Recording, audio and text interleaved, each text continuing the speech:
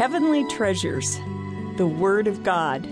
In Matthew 6:19-21 we read, "Lay not up for yourselves treasures on earth, but lay up for yourselves treasures in heaven. For where your treasure is, there will your heart be also." I have often pondered over these verses, asking myself the question, how? How do you lay up treasures in heaven? How could I do that? Certainly there are a variety of meaningful responses to that question, but here's the one that rings most true in my heart. Peter writes, quoting Isaiah, "The word of the Lord endures forever." For me, digging out the treasures of His Word and storing them in my heart answers the how question. How could we store up treasures?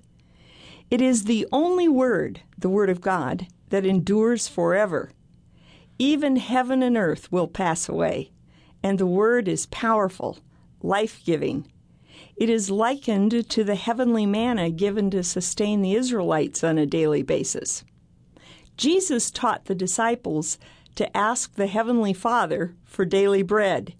He meant more than physical food when He taught them to pray like that.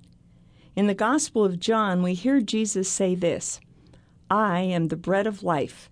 This is the bread that comes down from heaven, that a man may eat thereof and not die." Again, Jesus said, "If you continue in my word, then are you my disciples indeed, and you shall know the truth, and the truth shall make you free." The Scripture is life-giving and joy-restoring. Faith comes to us by the Word of God. I need fresh life, daily doses of joy, and a lot more faith. How about you? The thrill of discovering the riches of the Word of God is addicting and transformational. In Luke 21, Jesus says, "Heaven and earth shall pass away, but my words shall not pass away."